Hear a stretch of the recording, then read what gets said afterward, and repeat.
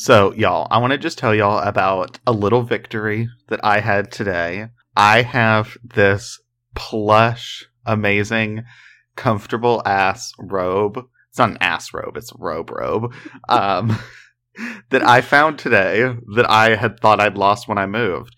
And let me tell you, it's like 100% fake, but it's like fake mink fur. It's like lounging in your house with your pearls and your glass of wine kind of robe. And I got this bitch at the Nordstrom rack, clearance rack, for like $20 years ago.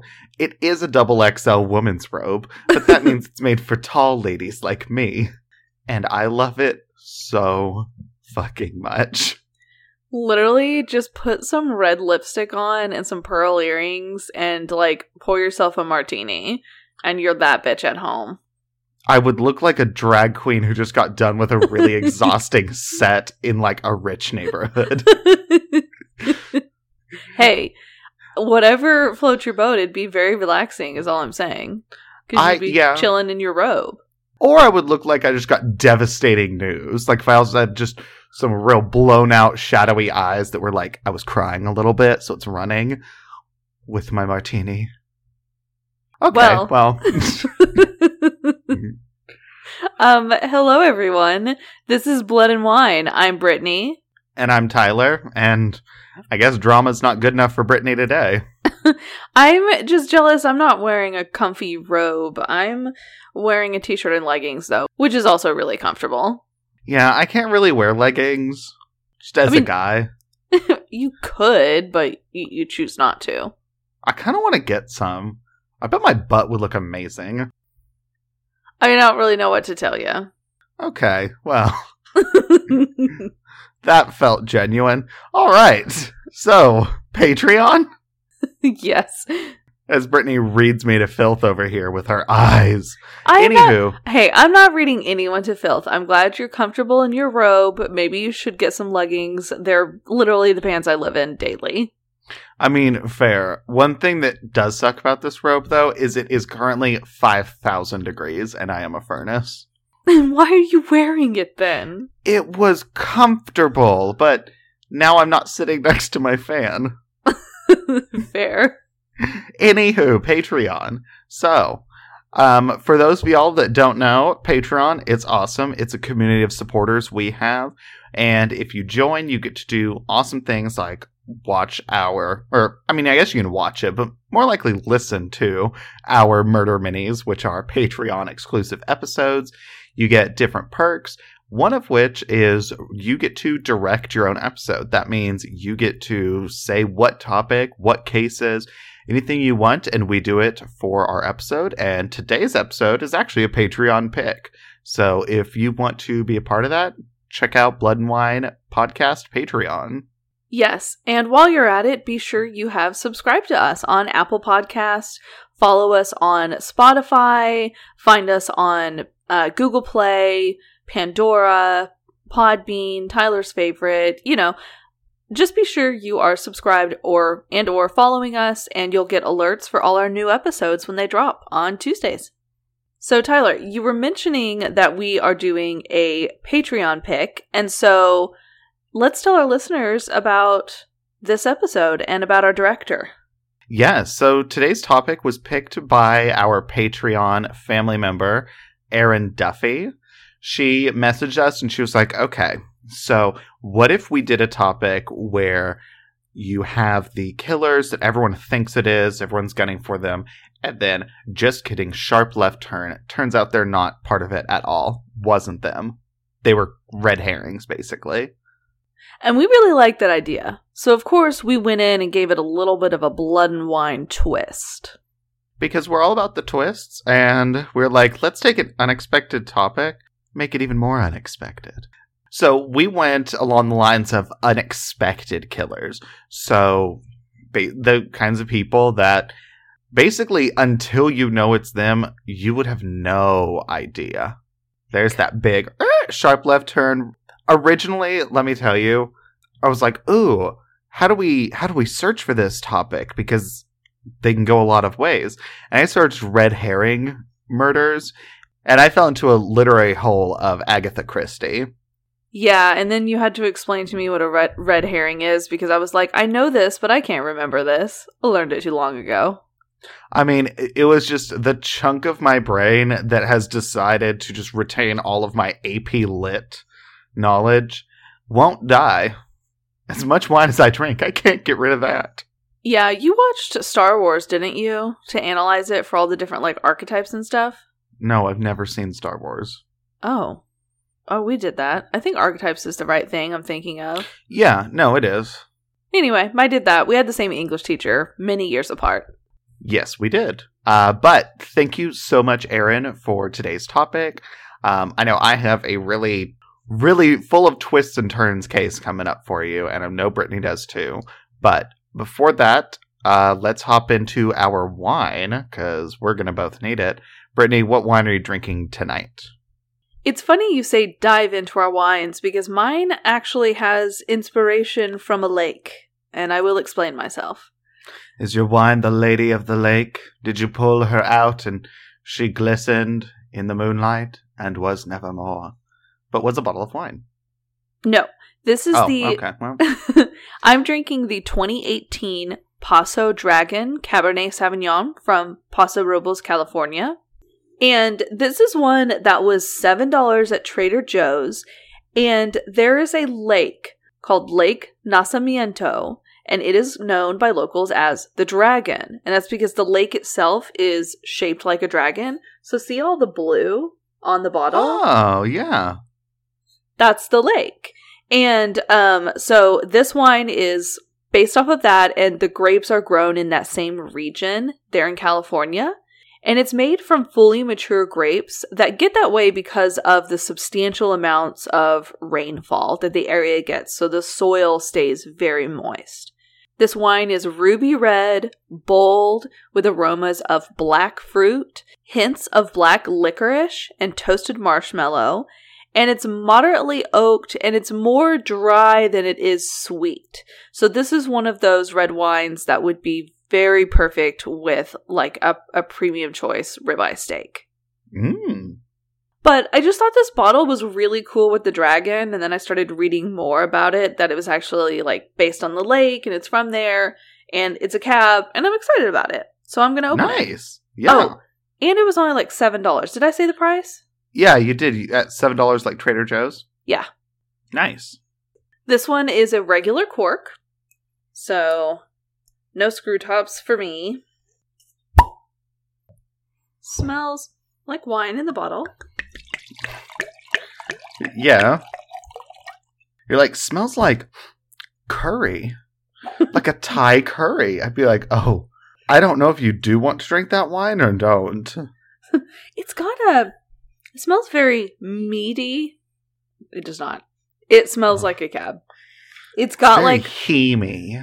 It's got those very classic like dark fruit, berry, oak, California vanilla. cab. It's a California cab, and I'm looking forward to it because you know how much I love my Paso cabs. That is true. But Tyler, what wine did you pick for this episode? So I picked the 2019 Aguirre Tierra Castilla Viera wine. What did you just say? It's the 2019 Aguirre Tierra Castilla Viera. That was better. The first time you said it was so like you probably said it properly, and it was all together. Yeah, it's a Viera grape, and I've never had that before. And it's from the Tierra de Castilla in Spain.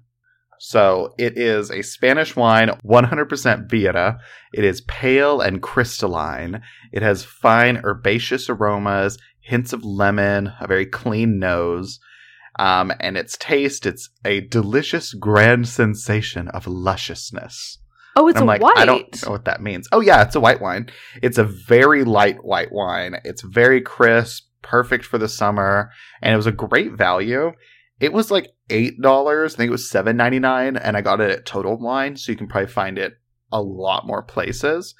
And then I pulled a couple reviews like I usually do. One person said, "The price, Hard to believe this dry, herbal, slate, and mineral-tasting Spanish wine is under $6. Okay, well, they got it for a better deal than I did. It's great in the summer heat. Sometimes other whites tend to get too cloyingly sweet after one glass. Ugh, my friends. Oh my gosh. Whites getting too sweet. That's me after one glass. I haven't had it with food yet, but definitely have a feeling this will hold up to some summer picnic staples like cured meats and cheese, unlike other whites that would just get lost, me in the woods. So... I'm so glad you're having your summer wine the week before Thanksgiving.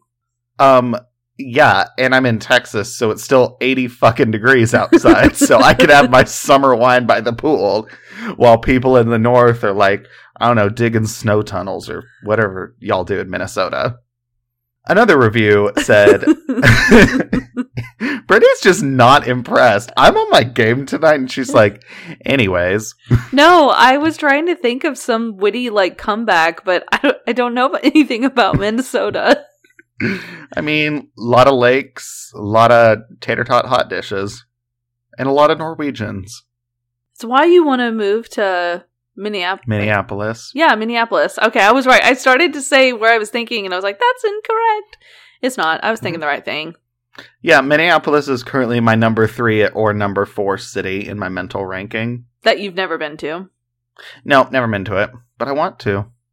I want to go to Minneapolis in the winter so bad, and then anytime I tell anyone from the Midwest, they're like, do you have a death wish? Do you understand wind chill of negative 30 degrees?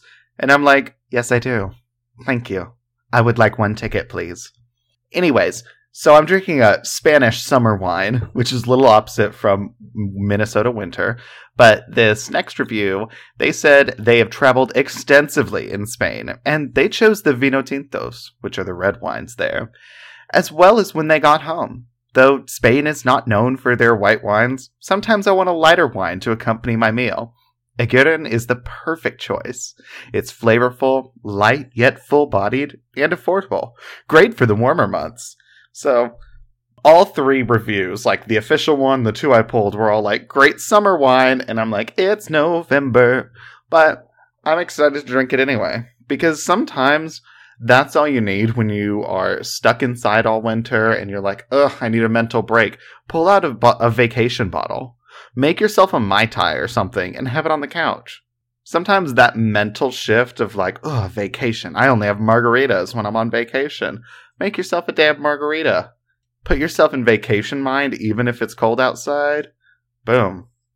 Yeah, that's a really good point. Just to kind of escape through the bottle. I know. That's why I made it.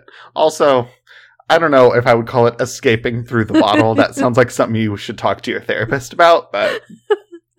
Yeah, maybe not the right phrasing, but escaping with a drink. Escaping with the bottle. Okay, well, on that note, I'm going to open this bottle and we can all escape together. Deal.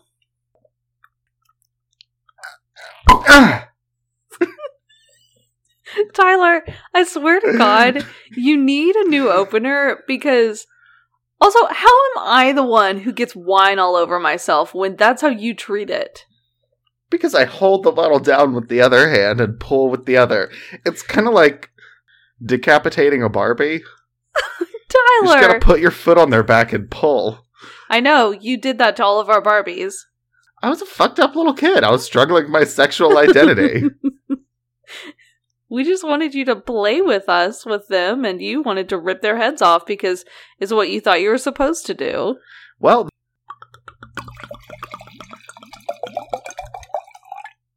it's not that much. Don't give me that look. Oh, I was going to say, you've still got a couple inches if you want to keep going. Well, on that note... What do you smell? I smell wine. I mean, it smells like a nice light white wine. Honestly, kind of giving me Sauvignon Blanc-y vibes, but any, really light, crisp wine makes me think Sauvignon Blanc, since the differences between, a New Zealand, a California, a French, a South African are so different that I'm like, it's kind of all-encompassing of light crisp. So, that's what I'm getting. You've really been on a white wine kick lately. I just want my kids to get into good schools, okay? I am getting a little bit, I guess, of the herbaceous notes. Maybe like some parsley or like savory cooking herbs kind of thing. Did you say parsley or parsley? Parsley?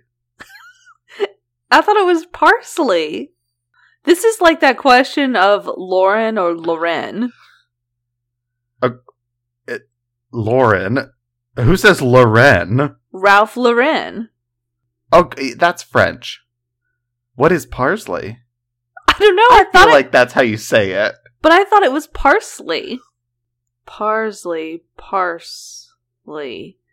It's P-A-R, right? Yeah, parsley. Sorry, you guys. My world is being shaken right now because I've said parsley wrong my entire life. I will say I've been watching a lot of cooking shows, per usual, and I have been watching a lot of British ones, and I think they pronounce it parsley. So you might not be wrong. You might just be American. Oh my God. Which is kind of the same. I'm like, I feel like that sentence could be used to describe so many things. You're not wrong. You're just American. Okay, I'm sorry. I got distracted by the English language. It happens a lot more often than you would think. Listen, as Dame Maggie Smith said in RuPaul's Snatch Game, we originated the language. I'm so sorry, Ben de la Creme and Dame Maggie Smith. That was awful. But, can I please have my wine yet? Now? Yeah, I need it. It smells, I'm crying. Okay, I can. Yes, you are. Okay, cheers and all that. Brittany's having a moment. We got to give her this, y'all. Everyone come together, mentally cheers for Brittany. Brittany. You guys, this is a long week, but cheers. Cheers.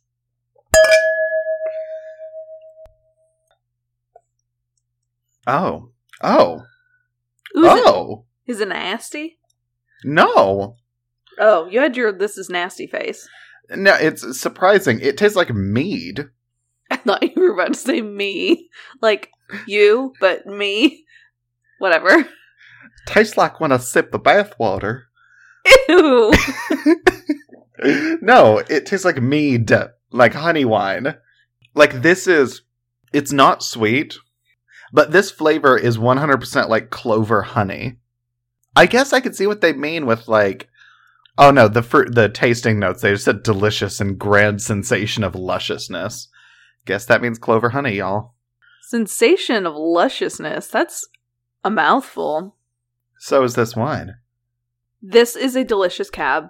I mean, I'm just going to say it. It is your classic Paso Robles California cab. You've got the fruit, but it is dry. It's not sweet. You've got the berry. You have that oakiness, little bits of, I'm getting a little bit of leather. I haven't gotten the licorice yet. But guys, oh my gosh. For $7, this is phenomenal. This is a fantastic wine. I highly recommend this. Yeah, and this one, I am also huge fan. Definitely, again, very honey. Lemon, almost like the wine version of like a honey lemon tea when you have a sore throat. Oh my God, that sounds delicious. White wine. Yeah. Oh my God. If you made like, actually that'd be gross. I was going to say like make a hot toddy with this. That'd be gross though. Don't do that. Do that. That'd be gross. This is a summer hot toddy. Cold toddy. Yeah. But, okay. So with that, we have our wine. We have our topic. Thank you, Erin Duffy. Brittany, what is your unexpected killers case? I will be talking about serial killer Karl Denke. The sources I used, an article from All That's Interesting by William DeLong, an article on Ranker, and an article from Criminal Minds Fandom, which this literally is a wiki for people who are obsessed with the show Criminal Minds, and they do like all this research of influences for the show of like actual killers. And so Karl Denke was he influenced a couple of episodes in Criminal Minds. Oh, those fandom wikis are kind of my everything. I very much like, probably 3 of my most go-to websites are the Drag Race wiki, the Avatar: The Last Airbender and Legend of Korra wiki and the Hunger Games wiki. I love them. I know. I love these wiki pages because people just find things and make connections that I never could. I just love going to the trivia page and being like, what are fun facts I never knew about so-and-so? You know, one of my favorite things to look at, I go to imdb.com, go to some of my favorite movies, and look at the goofs and the trivia. Yes. I can do that for hours. But you don't even watch movies. I know. But the ones I have seen, I can read about them for hours. Okay. So Karl Dinky, or he was also known as Papa Dinky, in his hometown, he was so well loved. Like, he was one of those men who was known to have this very kind soul. He played the organ at his local church. He took in homeless vagrants and offered them a meal or two before they went on their way. But what the town of Zimbica, Poland, did not realize is that Dinky was one of the worst serial killers in modern human history. Oh, shit. Well, there you go. I mean, I'm glad they didn't realize and then still love him. Because that's problematic in a different way. That would be very problematic. They're like, he kind of kills people, but he's a really nice guy. He was born in 1870, so this one's a little old. A little bit. Karl came from a family of well-respected and wealthy farmers living near the border of Poland and Germany. Karl got into some trouble at school, his grades weren't the best, and when he was 12 years old, he ended up running away from home and became an apprentice to a gardener. Do gardeners need apprentices? I don't know. Like, how big is this garden? Very large. Maybe he was like I don't know. Like a farmhand? Maybe. But when his father died when he was 25 years old, Karl got some of his inheritance. His brother ended up taking over the family farm, and Karl used his money to buy a small farm of his own. So he was like, hey, you know what? I'm going to try to go in my family's roots and be a farmer. Unfortunately, he was not a very good farmer, and he failed. He ended up liquidating his assets, and instead, he bought a 2-story home in Zimbica, which is this town in southwestern Poland, and he also rented a small shop next door. In his shop, he sold a lot of different random things, a lot of different odds and ends. He sold leather suspenders, belts, shoelaces, and the 8,000 residents of the town... So just varying strips of leather? That's not very exciting. No, it was just, like I said, it's this random assortment of things. And, like, everyone in town would come buy things from his shop. And he also sold some small bites there. He had jars of boneless pickled pork, which is apparently a thing. Sounds disgusting to me. I mean, I would try it. Okay, also, you act like in America we don't have pickled pig's feet in most grocery stores in the South. That's fair, we definitely do. I would not try that. I would. I mean, listen, don't knock it till you've tried it. Some things just scare me and they're not going in my mouth. That's what she said. It's definitely, yes, I walked right into that one. Yep. So, okay, like I said, along with owning this shop and being a shop owner, he also volunteered at his local church. He played the organ on a regular basis, and he would carry crosses for local funerals. At those funerals was also one of the places where he came into contact with some of the migrants and vagrants that were in the town.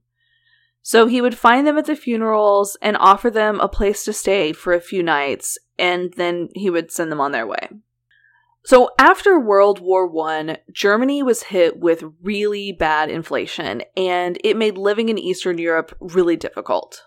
Fun fact, post-World War I Germany, the inflation was so bad that a lot of shopkeepers would weigh stacks of bills instead of counting them because it was easier. So it's like, oh, okay, 1 kilo of $100 bills is, a package of potatoes.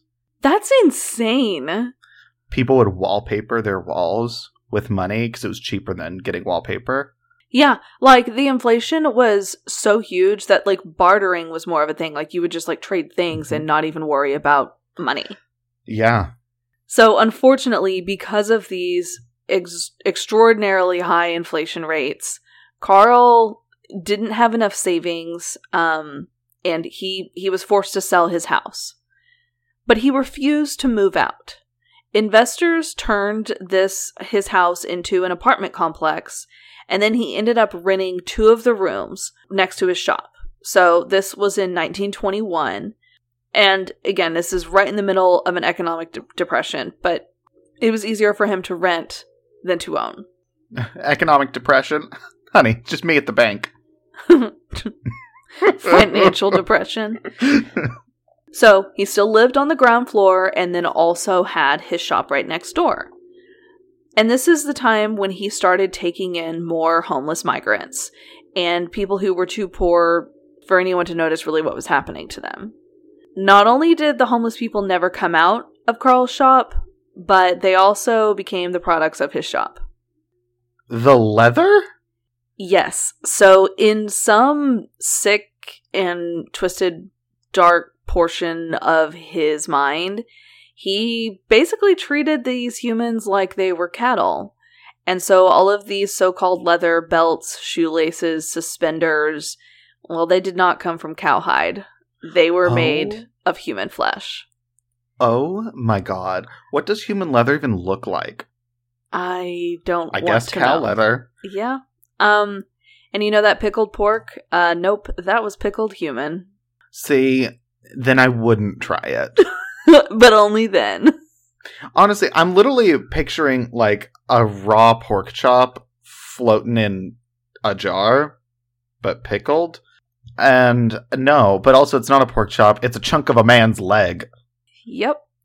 The first victim of Carl's was someone named Ida Launder in 1903. So remember I told you this shop was in 1921, so this is something he'd been doing for a while. Oh my god, yeah. And from that point on, he continued his killings and ended up claiming the lives of dozens of people. But even with all of these people going missing, no one suspected Carl. And there are a few reasons. Again, he was just seen as this very helpful man in the community, a member of the church. He was their organist. He helped with the funerals. And, you know, when it came to the fact that he lost his apartment, it just seemed like he was this kind-hearted man trying to make the best of the bad situation, letting migrants come stay with him. You know, he was such a good man. Second, like we were talking about earlier, with this huge inflation, and he couldn't afford anything with cash, so instead he was trading goods. And, well, he needed goods to trade. And leather goods were good goods. So there's that, and no one thought twice. And last, there was also a food shortage going on. So people were really appreciative of his pickled pork, and they bought it from him readily.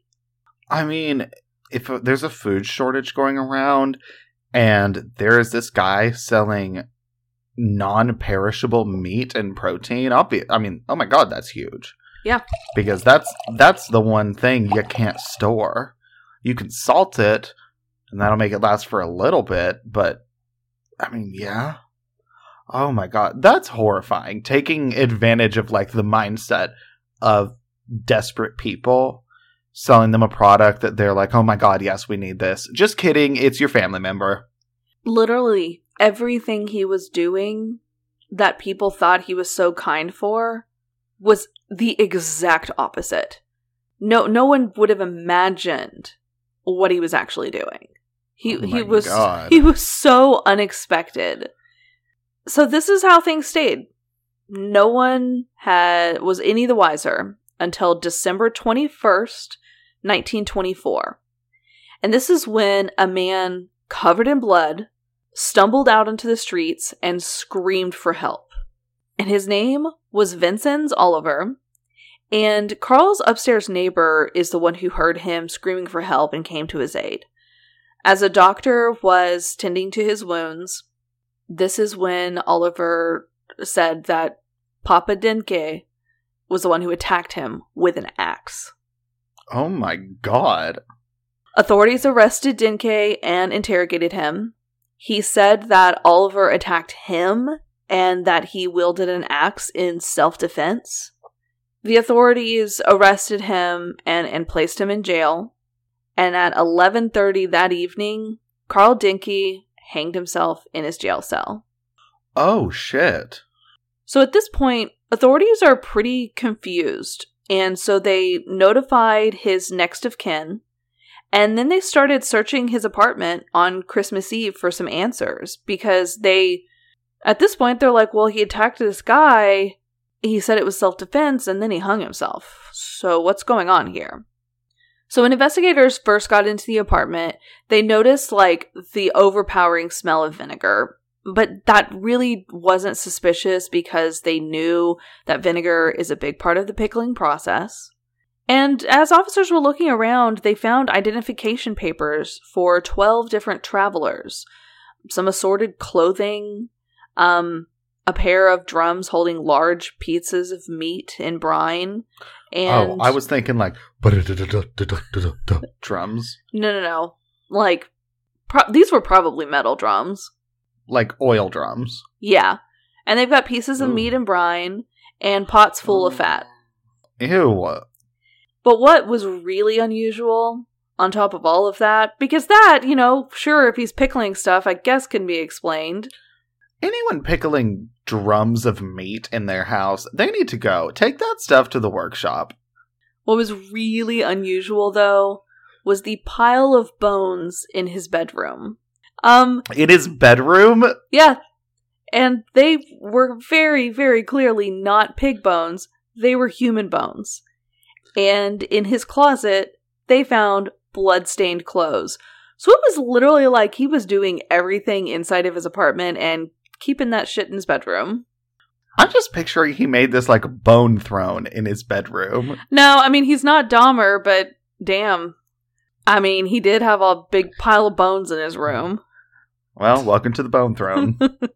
So, officers speculated that from the amount of remains that they found in Dinky's apartment, he'd killed at least 42 victims. Holy shit. Dinky targeted travelers and homeless people of both genders. He somehow lured them into his house and killed them by bludgeoning them with an axe. He then dismembered the bodies post-mortem with the axe and presumably other cutting tools that they did find in the house. And he is alleged to have sold at least some of the retrieved flesh at the markets. So the pickled pork jars, they could actually be pork. Some of them we don't know. And to me, that's even more terrifying. Maybe it is human. Maybe it is pig. Maybe it's a little of both. Maybe it's Maybelline. So decades later, this case, it's mostly forgotten. I had never heard of this until I stumbled upon it. Another one of those where I'm like, how do we not know? I know, the pig butcher of West Poland. He wasn't butchering pigs, though. No. But those who are still aware of it refer to Dinky as the unusual case or the forgotten cannibal. And I can agree with that. He is very much the forgotten cannibal. Oh my god, that's a name. The Forgotten Cannibal. It's a new restaurant opening up downtown. Oh, see, I was thinking it was a memoir. Oh god. It's Deathbed Confessions. The Forgotten Cannibal. God, please don't give Issei Sagawa any fucking ideas. Oh, he's not forgotten. We all fucking remember. True. So, even to this day, Dinky's exact motives, his methods, and much about his life is still unknown. We have no idea why he did the things that he did, and since he did commit suicide, they barely even got to talk to him.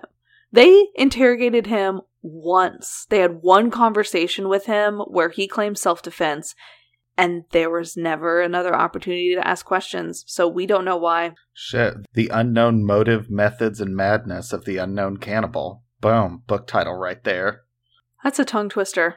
But that is the story of the Forgotten Cannibal, Karl Dinky. Wow. Okay, you brought it. Yeah. So I guess if you're a nice person, we can all know that means maybe you are still a serial killer. And eating people. Yeah, because this is like twofold. He wasn't just killing them, but he was also eating them and selling them. I know. I mean, and I say eating them, and I do realize I never said anything about him eating them, but if he's pickling them, you know he was eating it too. He took a bite off the top, yeah.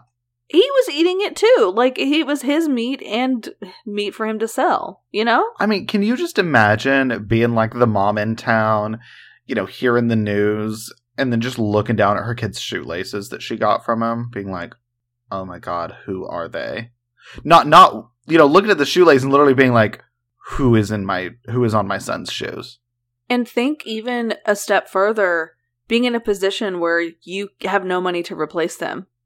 Yeah, because you kind of need shoelaces, especially if it's like the Polish winter. Can't not wear shoes.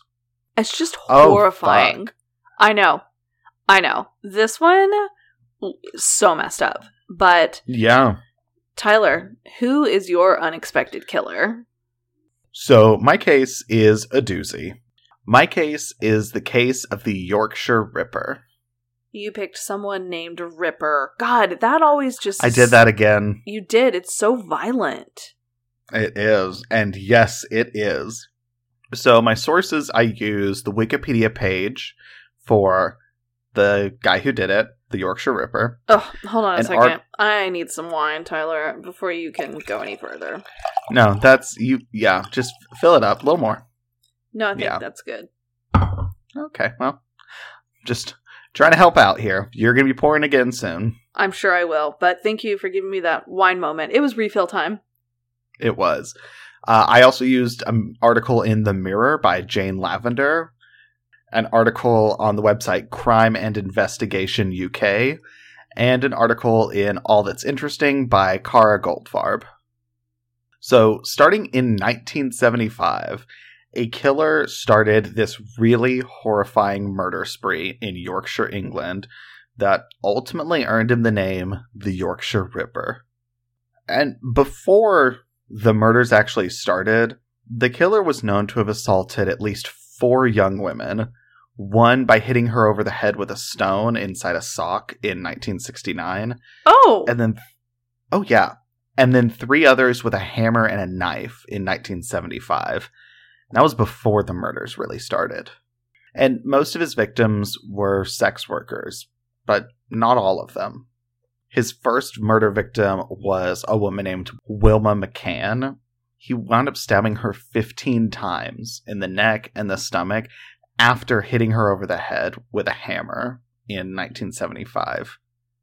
Yeah, he hits her in the head with a hammer and then stabs her in the neck and stomach 15 times. There's no need for all of that. Well, there's no need for any of this. I mean, no. He killed her at night, and she was just 150 yards away from her house where her 4 children were sleeping. It always just... what is the right phrase? It's more than, like, breaks my heart, because it just, like, it pains me, because when people are so close to home, when they are right there, and they don't make it inside. I know. So this murder, I mean, it shocked the town. There was a huge police inquiry that had more than 150 police officers, more than 11,000 interviews, but they didn't find anything. And on December 2007, jumping into the future quite a bit, one of Wilma's daughters reportedly committed suicide after suffering depression for years after her mom's death. The killer's next victim was a woman named Emily Jackson, and she was stabbed more than 50 times. Emily, she and her family were hit really hard financially, and so she'd started working as a sex worker. The killer picked her up outside a pub, drove her about a half mile to some rundown buildings, and then he hit her on the head with a hammer and dragged her body into this just like trash-filled yard. And then he used a sharpened screwdriver to stab her in the neck, the chest, and abdomen. And then he stomped on her thigh hard enough to leave behind an impression of his boot on her. It's like he's experimenting with all these different weapons to see what he likes best. Like, he just keeps using tools and knives, and the level of aggression he is showing with the multiple stabs. This person is a monster. Oh yeah. His next victim was a 20-year-old woman named Marcella Claxton. She was walking home from a party, and the killer drove up and was like, "Oh, here, hop in my car, I can take you the rest of the way." And she was like, "Okay." So he drives her home, and as she's getting out of the car to pee, because I guess they're not home yet, she gets out of the car to pee, he hits her from behind with a hammer, but she survived. But at the time she was attacked, she'd been 4 months pregnant and wound up miscarrying after being attacked, being hit over the head. But he just hit her over the head with the hammer and then left her? Yeah, I don't think she had any stab wounds. I don't know if he thought she was dead or what. Another woman he attacked was Irene Richardson. She was a sex worker also in Leeds, and she was bludgeoned to death with the hammer. And then once she was dead, the killer mutilated her body with a knife. But he also left tire tracks near her body. So that was a clue they finally had of something, because they had Marcella's eyewitness report, or I guess victim statement, not eyewitness report, but of what he might have looked like and stuff. But this was finally aha, they had tire treads. But there was a long list of vehicles these tires could have gone to. Yeah, I mean, it's good to have a piece of evidence, but I know they were hoping for something more than tire tracks. Yeah. 2 months after that, he killed Patricia Tina Atkinson. She was a sex worker from Bradford, and he killed her in her own flat, where police found a boot print on the, bed sheets. Another piece of evidence. Oh yeah, the little piece of evidence. They're, finding a little bit at each crime scene. It's also, I will say, he seems to be leaving pretty obvious ones, almost breadcrumbs. Almost, yeah. Because this is a second boot print. 2 months after murdering Tina, he murdered a 16-year-old girl named Jane McDonald in Chapeltown in Leeds. She wasn't a sex worker. She was the first victim, I think, that was not a sex worker.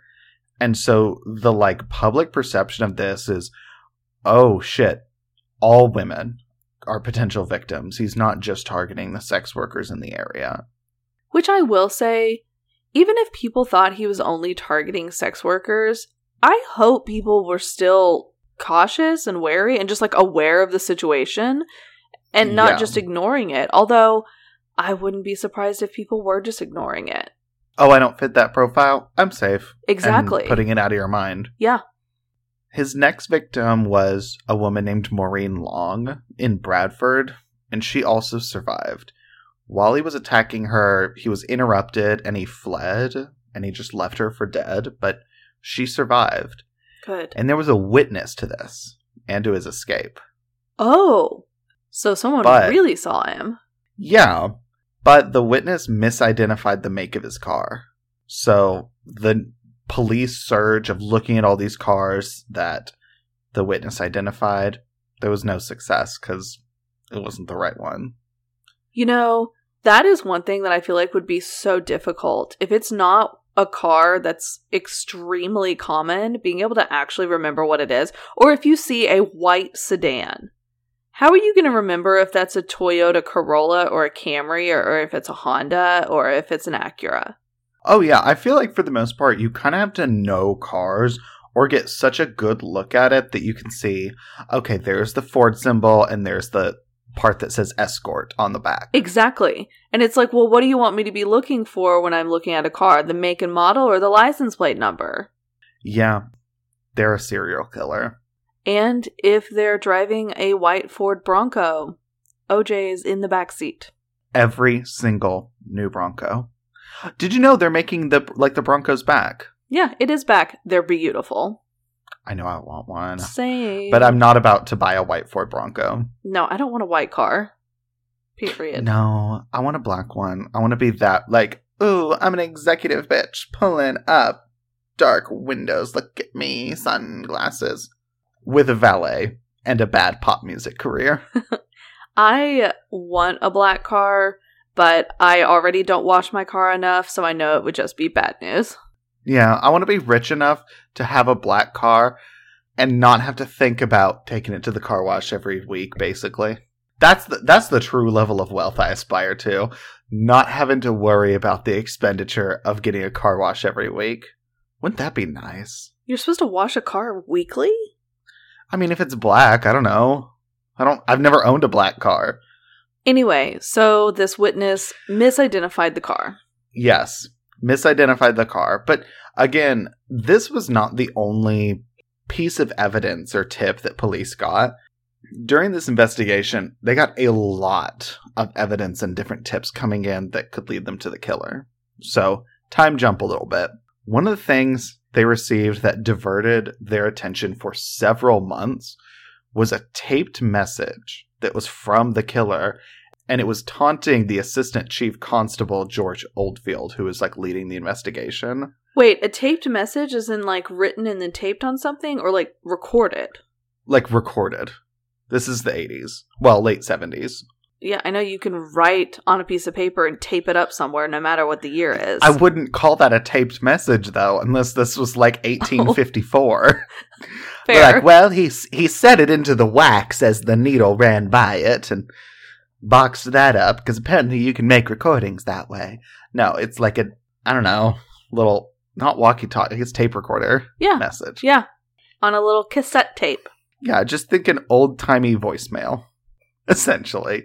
But anyway, the message contained a man's voice saying, "I'm Jack.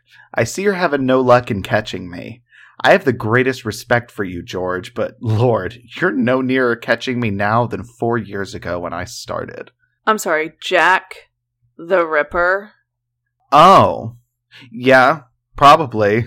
Because if he I just caught that. If he was known as the Yorkshire Ripper, he obviously knew that, and so he's saying his name is Jack. Or his name was Jack because it's like Middle England and like everyone's named Jack. There's a boat, Jack. I'm gonna go with Jack the Ripper. Yeah, probably that.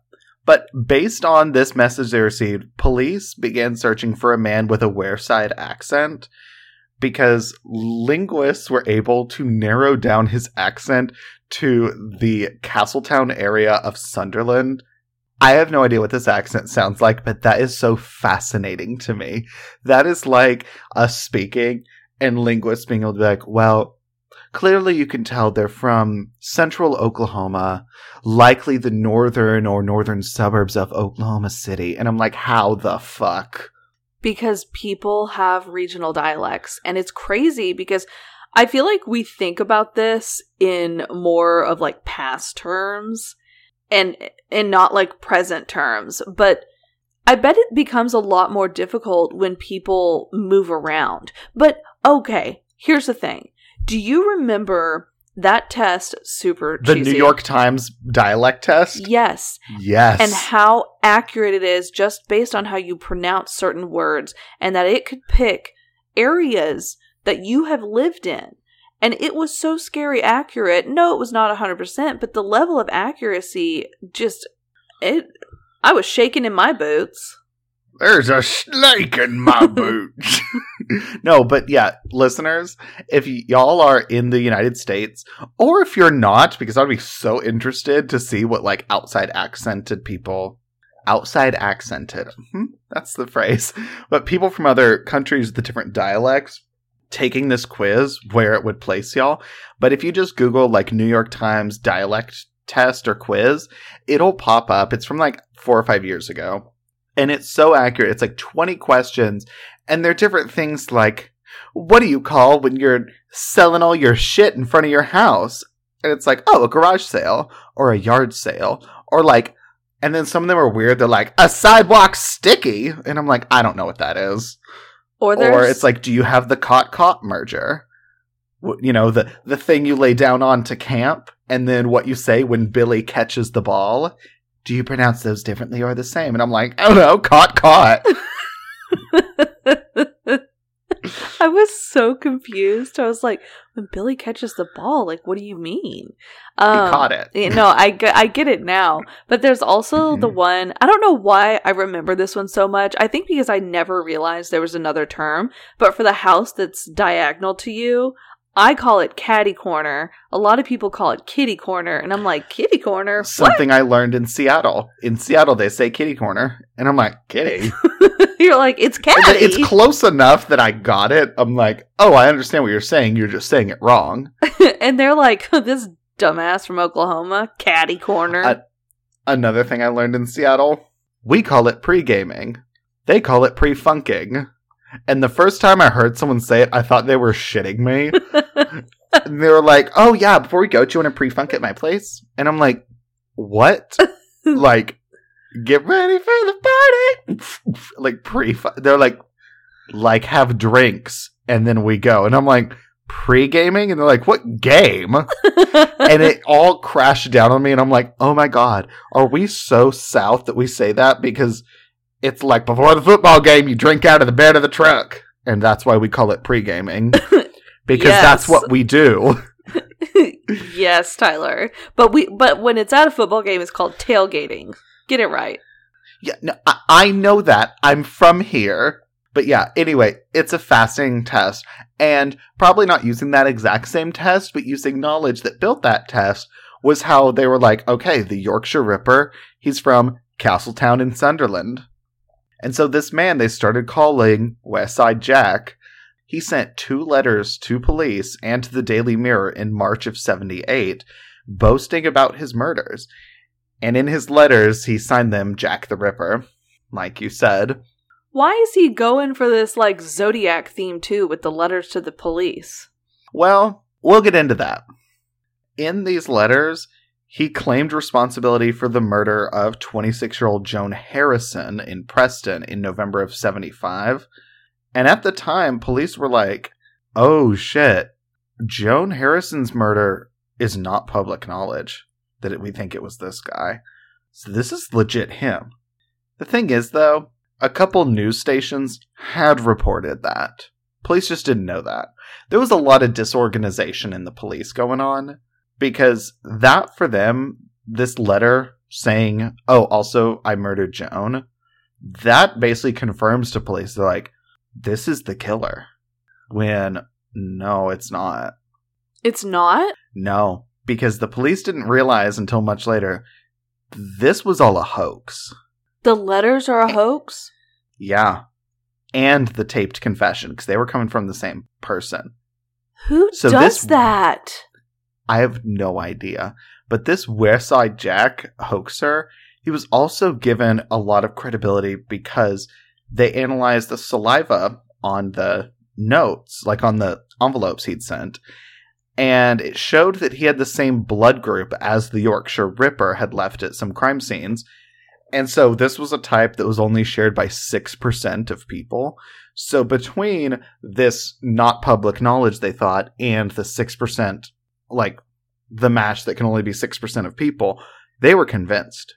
But in fact, these details that the hoaxer writing these letters and sending this in knew had been, like, were in the local newspaper and also just like pub gossip. So at the end of the day, they expended so much time and resources, like full on tunnel visioning, this is our guy, and it was a dead end because it was a hoax. And the real killer was still out there. That's crazy. And this guy wasn't, like, related to the real killer because the whole, like, blood thing? Nope. Just a total coincidence. I mean, one thing I think is important to remember, and maybe it has a lot to do in this case, maybe it doesn't, but I feel like England is one of those places where you see a lot more people, especially in, like, the Midlands area, that is like, oh, you can trace my family back 800 years, and they live 20 miles away from here. I mean, what was that? That's a good point. I feel like it might have been a murder mini in the past, but you had a case where hundreds of years ago murders happened, and the descendant lived like 15 miles away today. Yeah, I vaguely remember, but I don't recall. But I think that was Wales, which is not the same as England. Cardiff compared to Manchester? I've never been to either. I want to go so bad. I want to go to Wales so bad, and not just because of Torchwood. Yeah. Is, what's his face there, do you think? You know, Captain Jack? The face of Bo? Oh, yes, actually, same person. No, I think John Barrowman's Scottish. Scotland's very fun. I know David Tennant's Scottish.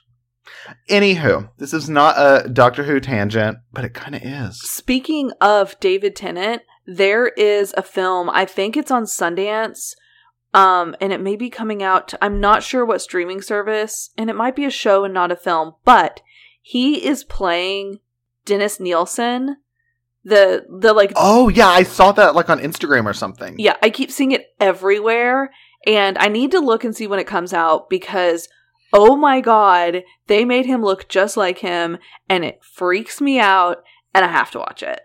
Yeah. David Tennant is always going to be my doctor. Always. LLZ. Anywho. Okay, so yeah, the Wareside Jack, not the dude. The real dude is Peter Sutcliffe. So Peter Sutcliffe, he was born in Bingley, Yorkshire in 1946 to a normal working class family. He was kind of lonely and kind of a weird kid when he was younger. And then at 15, he dropped out of school and started going from job to job. And one of those jobs was as a grave digger. As you have when you're 15. Yeah. And so as a grave digger, he's a teenager. And, among his fellow workers in the graveyard, he got this reputation for this morbid sense of humor on the job. And he also had this obsession with sex workers. And always watching them work on the streets in Leeds. Like, he would just voyeur and watch them like a weirdo. Yeah. Yes. Unless you're paying them for this and you have the consent of, like, the person that they're working with, they're John. Unless you have all of that, and if that's your thing, if you're like, yeah, I pay Camille, Tim's cool with it, I watch him, and then leave. Cool. Go for it. I'm not going to yuck your yum. But unless that's the case, don't fucking be a weird-ass voyeur. Just don't watch people that don't know you're watching them. Like, let's just not do that. Unless you live in New York, then have some binoculars and stare out your apartment at all the people. We're all voyeurs in one way, shape, or form. I'm just saying. I'm not. Don't do that. It's wrong, but it's so interesting to... Okay. Naked guy! I've told that story on the podcast, right? I don't know. So I used to work at a job in Seattle. We were on a higher floor of a building across from a hotel. And one of my coworkers, I loved her so much. She was the most grandma you've ever met. And she kept binoculars and occasionally would yell, "Naked guy!" And we'd all run to the windows and she'd pass the binoculars because there'd be a naked guy like waving his dick at the window of the hotel. When people think no one can see, yet they can. If you open your blinds and start waving your dick at the window from like the 30th floor, one, honey, it's not big enough. No one can see it. But two, we have binoculars. We'd need binoculars if we were in the same room, though, honey. Oh, hi. But anyway, don't be a voyeur, but be curious. I don't know. Oh don't be a voyeur. You're like, don't be like too much of a creep. Just be like a little bit of a creep. I'm just going to say, though, I think one of the most fascinating and intimate things is when you're like driving or like walking in a neighborhood and like you can see into someone's house, like you're walking by and you can see them like in living room watching TV or cooking dinner, because it's such a mind trip. Because when you're at home, mm-hmm. that is the most like you can turn off the mindset that others are around you and watching. It's your safe space. And it's like it's your safe space, and it's like the most personal inward and outward you're ever going to be. So just like seeing a glimpse of that, I don't know, it's just, to me, it's so Intimate feels like the wrong word because now I feel like I'm sounding like a voyeur, but I'm not. No, but I'm just like, God, I just think of like, you know, when I'm in my living room watching TV or in my kitchen cooking, I'm not thinking about like, what do I look like? And it's one of the only times that's never anywhere in my mind of like, what does it look like when I'm doing this? Because I feel like when I'm in the grocery store or walking to work or something, that's always a little piece in there. I don't want to ever constantly have the thought, what do I look like doing this? Because, well, I mean, we do, though. You subconsciously, not all of us, for those of y'all that don't have that thought, I applaud you. But for the rest of us, we're like, oh my gosh, what do I look like walking down the aisle with my cart? Do I look like I know what I'm doing? Do I look lost? You said walking down the aisle and I thought married and then cart thrown into it. No. Oh my God. Oh, but if you had like a dog that wouldn't cooperate as your like ring bearer and you have to put them in the little like baby cart to roll them in front of you, that's a fucking adorable wedding. I'm putting that on my list. I'm going to wheel Max in a little baby cart with the rings on his collar. I need a husband first, but like once that hurdle's over, this part of the planning's done. In a little bow tie, like a clip-on bow tie as a collar. Yeah. Shut the hell up. It's perfect. Anyways, this is a long tangent, but it's a necessary one because I don't really want to talk about Peter Sutcliffe, but we have to. So, other than being a voyeur and a creepy gravedigger, pretty much on that, Peter's life seemed pretty normal on the outside while he's attacking and murdering sex workers. He met a local woman named Sonia Susmira in 1967, and they got married in 1974. And then he got a job as a truck driver. So now he has pretty steady employment. His wife, she's like a stay-at-home wife. I don't think they have kids. So I don't know. She sits at home, takes Valium, watches TV like we all do. But because of his job as a truck driver, he's out on the road for a long time without any questions. Him not being home for 2 weeks doing something, no one's going to ask him twice. He's a truck driver. And this is kind of when he started moving into murdering sex workers instead of just attacking them. So we know that Peter is the Yorkshire Ripper, right? We know that. At this point, police don't. Okay. I had like been assuming that's where we were going, but this was the moment when I was certain. Yeah. So Peter is the Yorkshire Ripper, and although that's kind of the big twist whodunit at the end, I feel like to make some of the next things like impactful and what the fuck to really hit on that, it's important for us as the blind audience to know he is, where the police in the case do not. It's like you're reading a book and you know things that the main characters don't. Let's break the fourth wall. That's what this podcast does. So on October 1st of 1977, Sutcliffe murdered a woman named Jean Jordan. She was a sex worker in Manchester. After murdering her, he realized that he'd paid her with a £5 note that was new, and he had thought of, oh shit, that's traceable. I mean, I guess because it's new, like it's a brand new crisp from the bank one, it's traceable. Not a thought I would have ever had. But can you look at a piece of money and know what bank it came from? Oh, yes, you can. Because, well, no, actually, that makes sense, because money all has numbers, and I'm sure they register like, oh, you know, easy numbers. $1 bills, 100 to 200 went to this bank. And they have records of that shit, right? Yeah. And I guess the banks might even keep records of, oh, well, notes 115 to 181 were paid to this account. I don't know. Oh. But yeah, I mean, they're able to trace it. But he realized this, like, I guess as he was on his way home to a family party. After, like, he murdered this woman and then went to a family party at his house, at his new home. And after the party, he returned to where he left her body and, like, to get the £5 bill, the £5 bill from her. But he wasn't able to find it. So instead, he mutilated her body and then moved it and hid it. I do not understand a lot of this, number one, but what I was going to say is I don't understand someone who could murder someone, go to a party, act completely normal, like nothing's up, go back to the scene. Like, because even at the party, you knew in the back of his head if he was thinking about this 5-pound bill that he was like, well, I gotta go get that. But also in his head, I bet he was like, she's not going anywhere. But my point is, like, the ability for him to just shut down that part of his mind, just be like, oh, we good, and then go back and mutilate her body. I know, to be able to have just murdered someone and put that out of your mind so you can enjoy some, like, hors d'oeuvres, some Donna Summer, hanging with your family, and then knowing that you're going to go back and either, you know, desecrate her trying to find this money or mutilate her if you can't. So, about a little over a week later on October 9th, her body was discovered by a local dairy worker and apparently future actor named Bruce Jones.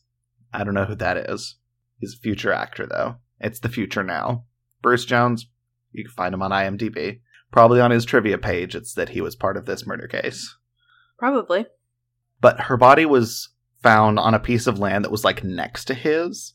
And the 5-pound note was actually, she'd hidden it in a secret compartment of her purse.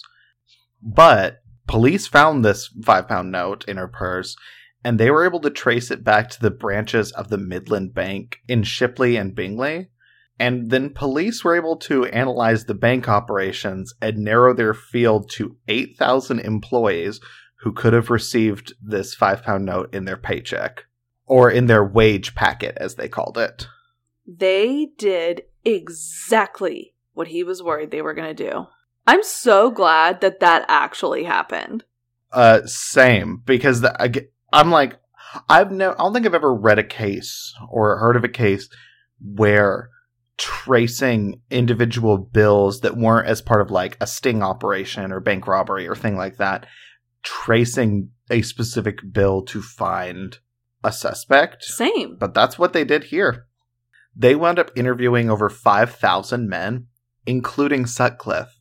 But police found that his alibi was credible. Because his alibi was, the party. Oh no, that night I was at a family party. Here are all the people that can vouch for me and say I was there. And he was. And that's why he went to the fucking party.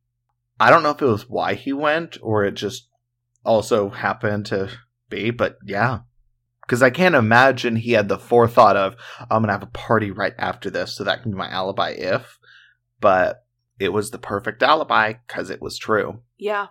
So they had weeks of investigation on trying to find the origin of this 5-pound note, but it didn't leave anywhere. Then on December 14th, Sutcliffe attacked Marilyn Moore. She was another sex worker out of Leeds. She survived, though, and she was able to provide police with a description of the man who attacked her. And he'd also, again, left tire tracks at the scene, and these matched the earlier tire tracks. By January of 1978, though, police had kind of stopped looking and tried to investigate who owned this 5-pound note, because they really just weren't getting anywhere. I mean, they'd already talked to him and ruled him out. Mm-hmm. Yeah, they talked to him about it, but he wasn't really investigated any further. They'd contacted him and disregarded him as the Ripper on many other occasions, too. Oh, so he's one of those people that they keep looking at, and we know he's the guy, but they've dismissed him over and over, so obviously he's not a suspect. Yeah, I mean, they're like, well, maybe him. I mean, his name's popping up again. Let's talk to him. Nope, alibi checks out. It really isn't him. Multiple times. So that same month that they stopped looking for the person who owned the 5-pound note, he murdered again. This time a 21-year-old sex worker named Yvonne Pearson in Bradford. He bludgeoned her over the head with a ball-peen hammer and then jumped on her chest before stuffing horsehair into her mouth that he'd found from like a sofa that'd been thrown out. What? And then he hid her body under the sofa. It seems so random. Yeah. Just jumping on her chest to like break her sternum and her internal organs. And her body wasn't found for a few months until late March. like I said, his violence is escalating. Oh, yeah. So 10 days after he murdered Yvonne, he killed a woman named Helen Reitka. She was an 18-year-old sex worker in Huddersfield. He struck her in the head 5 times as she got out of his vehicle, before he then took off most of her clothes, but left her bra and her sweater on, but just pushed them up above her breasts, before he repeatedly stabbed her in the chest. On May 16th, he murdered a woman named Vera Millward, and she was attacked in a parking lot just outside the Manchester Royal Infirmary, the hospital. He just murdered her in the hospital parking lot. Oh my god. On April 4th of 1979, he murdered 19-year-old Josephine Whitaker, and she wasn't a sex worker. She was a building society clerk, but he attacked her in the Seville Park Moor in Halifax as she was just walking home from work. Then on September 1st, he murdered a 20-year-old woman named Barbara Leach. She was a student at Bradford University, and this was his 16th attack. And again, she wasn't a sex worker, and her murder alarmed the public again, and it prompted a huge publicity campaign that was, again, still emphasizing this Wearside connection, because they still thought Wearside Jack was the guy. And also, Sutcliffe doesn't have a Wearside accent. I forgot that they still thought it was the letter guy. Oh yeah, I did the time jump earlier, but basically through all the case I've been talking about, they're looking for this guy with a Wearside accent. But again, despite looking for this Wearside guy, he was interviewed at least 2 times in 1979, and despite the fact that he matched several forensic clues, including being on the list that they've narrowed down to 300 names that could have received this £5 note, he wasn't a strong suspect. Police at this point had interviewed him 9 times. This is so gut-wrenching that they have talked to him this many times. They're not able to find anything that leads them to believe he's done it, except that they keep bringing him in. They really don't think it's him. Each time they let him go, they're convinced, okay, yeah, it's not him. But the fact that it is him, and he has been able to escape and murder more and more women. Man, talk about a slippery fucking snake slipping through the hands of the police over and over. Yeah. So then in April of 1980, Sutcliffe was actually arrested for drunk driving. But while he was awaiting trial for drunk driving, he murdered 2 more women. He murdered a 47-year-old woman named Marguerite Walls on August 20th, and then a 20-year-old woman named Jacqueline Hill, who was a student at Leeds University, on November 17th. He also attacked 3 other women who survived: Upadhyaya Bandera in Leeds, Maureen Leah, who's also known as Mo, that was actually on the grounds of Leeds University, and then a 16-year-old Teresa Sykes, who was attacked in Huddersfield, but the 3 of them survived. Also, on November 25th, a man named Trevor Birdsall, who was an associate or co-worker of Sutcliffe, reported Sutcliffe to the police as a suspect. Oh. And he called them and was like, look, he is matching so much of this shit. I work with him. I think it's him. But the information just kind of vanished into the paperwork that had already accumulated. This is just another tip they had. And they'd already talked to him so many times that they're like, meh, we know it's not him. Well, they're thinking, okay, maybe we take another look at this guy. But there's not really much haste to it. Right. But on January 2nd of 1981, 2 police officers approached him because he was sitting in a parked car in an area where sex workers and their customers were routinely spotted. It was kind of a well-known area for sex work. He's sitting in his car chilling for something. So the cops go up to him and they're like, hey. And they're like, we're just going to do a little check. So they did a license plate check, and the car had false plates. So they're like, okay, dude, we're arresting you. But it was just for the false plates. It wasn't for any kind of murders or really any suspicion of the murders, but they arrest him on this. But then as they're kind of like booking him, doing their paperwork, they're like, okay, but his appearance, he really fits this Yorkshire Ripper guy. So they started questioning him about the Yorkshire Ripper case again. Remember, he'd already been brought in 9 times for this. He is probably at this point just like, guys, these are all the same questions. So after 2 days of interrogation, Peter Sutcliffe confessed that he was the Yorkshire Ripper, and then he spent the next day describing all of his crimes in detail. Oh, he was ready for bragging time. Oh, yeah. Ugh.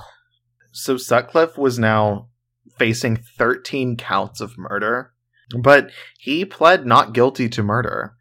He pled guilty to manslaughter on the grounds of diminished responsibility, because he said that he self-diagnosed with paranoid schizophrenia and that he was just a tool of God's will. And he claimed to hear voices that ordered him to murder sex workers. Tool is right. Jesus, fuck this guy. I mean, I'd call him a little more than just a tool, but yeah. Yeah, he is horrible. Mm-hmm. And remember, his wife that he has during all of this? Oh, I forgot he was married. Oh, he's married. That's exactly what he told her. She never knew a thing about any of these murders, and she only learned the truth when he told her himself just after the arrest. Like, oh, honey, by the way, I did kill all those women. Mm-hmm. But he told her, again, it was this mission from God that told him, and whether she believed it, the jury did not. Because Peter was found guilty on 13 counts of murder and 7 counts of attempted murder. And he was given 20 concurrent life sentences. Whoa. So finally, the Yorkshire Ripper, his murder spree came to an end. He's finally off the streets. Peter Sutcliffe was transferred to a psychiatric facility, Broadmoor Hospital, in 1984, after he was diagnosed with paranoid schizophrenia. And also while in Broadmoor, his wife divorced him, and he also faced several attacks from other inmates, because this is a horrifying crime that even a lot of the other people in prison with him, they're not fucking standing for this kind of crime. And how many women, how many young women, children he murdered. Because a couple of his victims were 16. They're kids. Yeah. And we all know that people who are murderers and serial killers such as himself, like, they aren't safe in prison. No, and I would imagine in the UK, with it having such a lower murder rate than the US, yeah, it's, even looked as more horrifying and disgusting to those in prison. Yeah, and a lot of the times it seems like they take justice into their own hands. Yeah. So in one of his attacks in 1997, Sutcliffe was left blind in his left eye after an inmate attacked him with a pen. And then 10 years after that, another inmate attacked him, saying, "You fucking raping, murdering bastard. I'll blind your fucking other one." And did he? I don't think he blinded his other eye. He did survive the attack. And 2 years after that attack, he was fit enough to leave Broadmoor Hospital. And after several years of processing, they transferred him to a non-psychiatric prison in 2016. Oh, all of that happened in the psychiatric prison? Yeah, in Broadmoor. Oh my god. So, flashback a little bit to this hoaxer case I brought up earlier.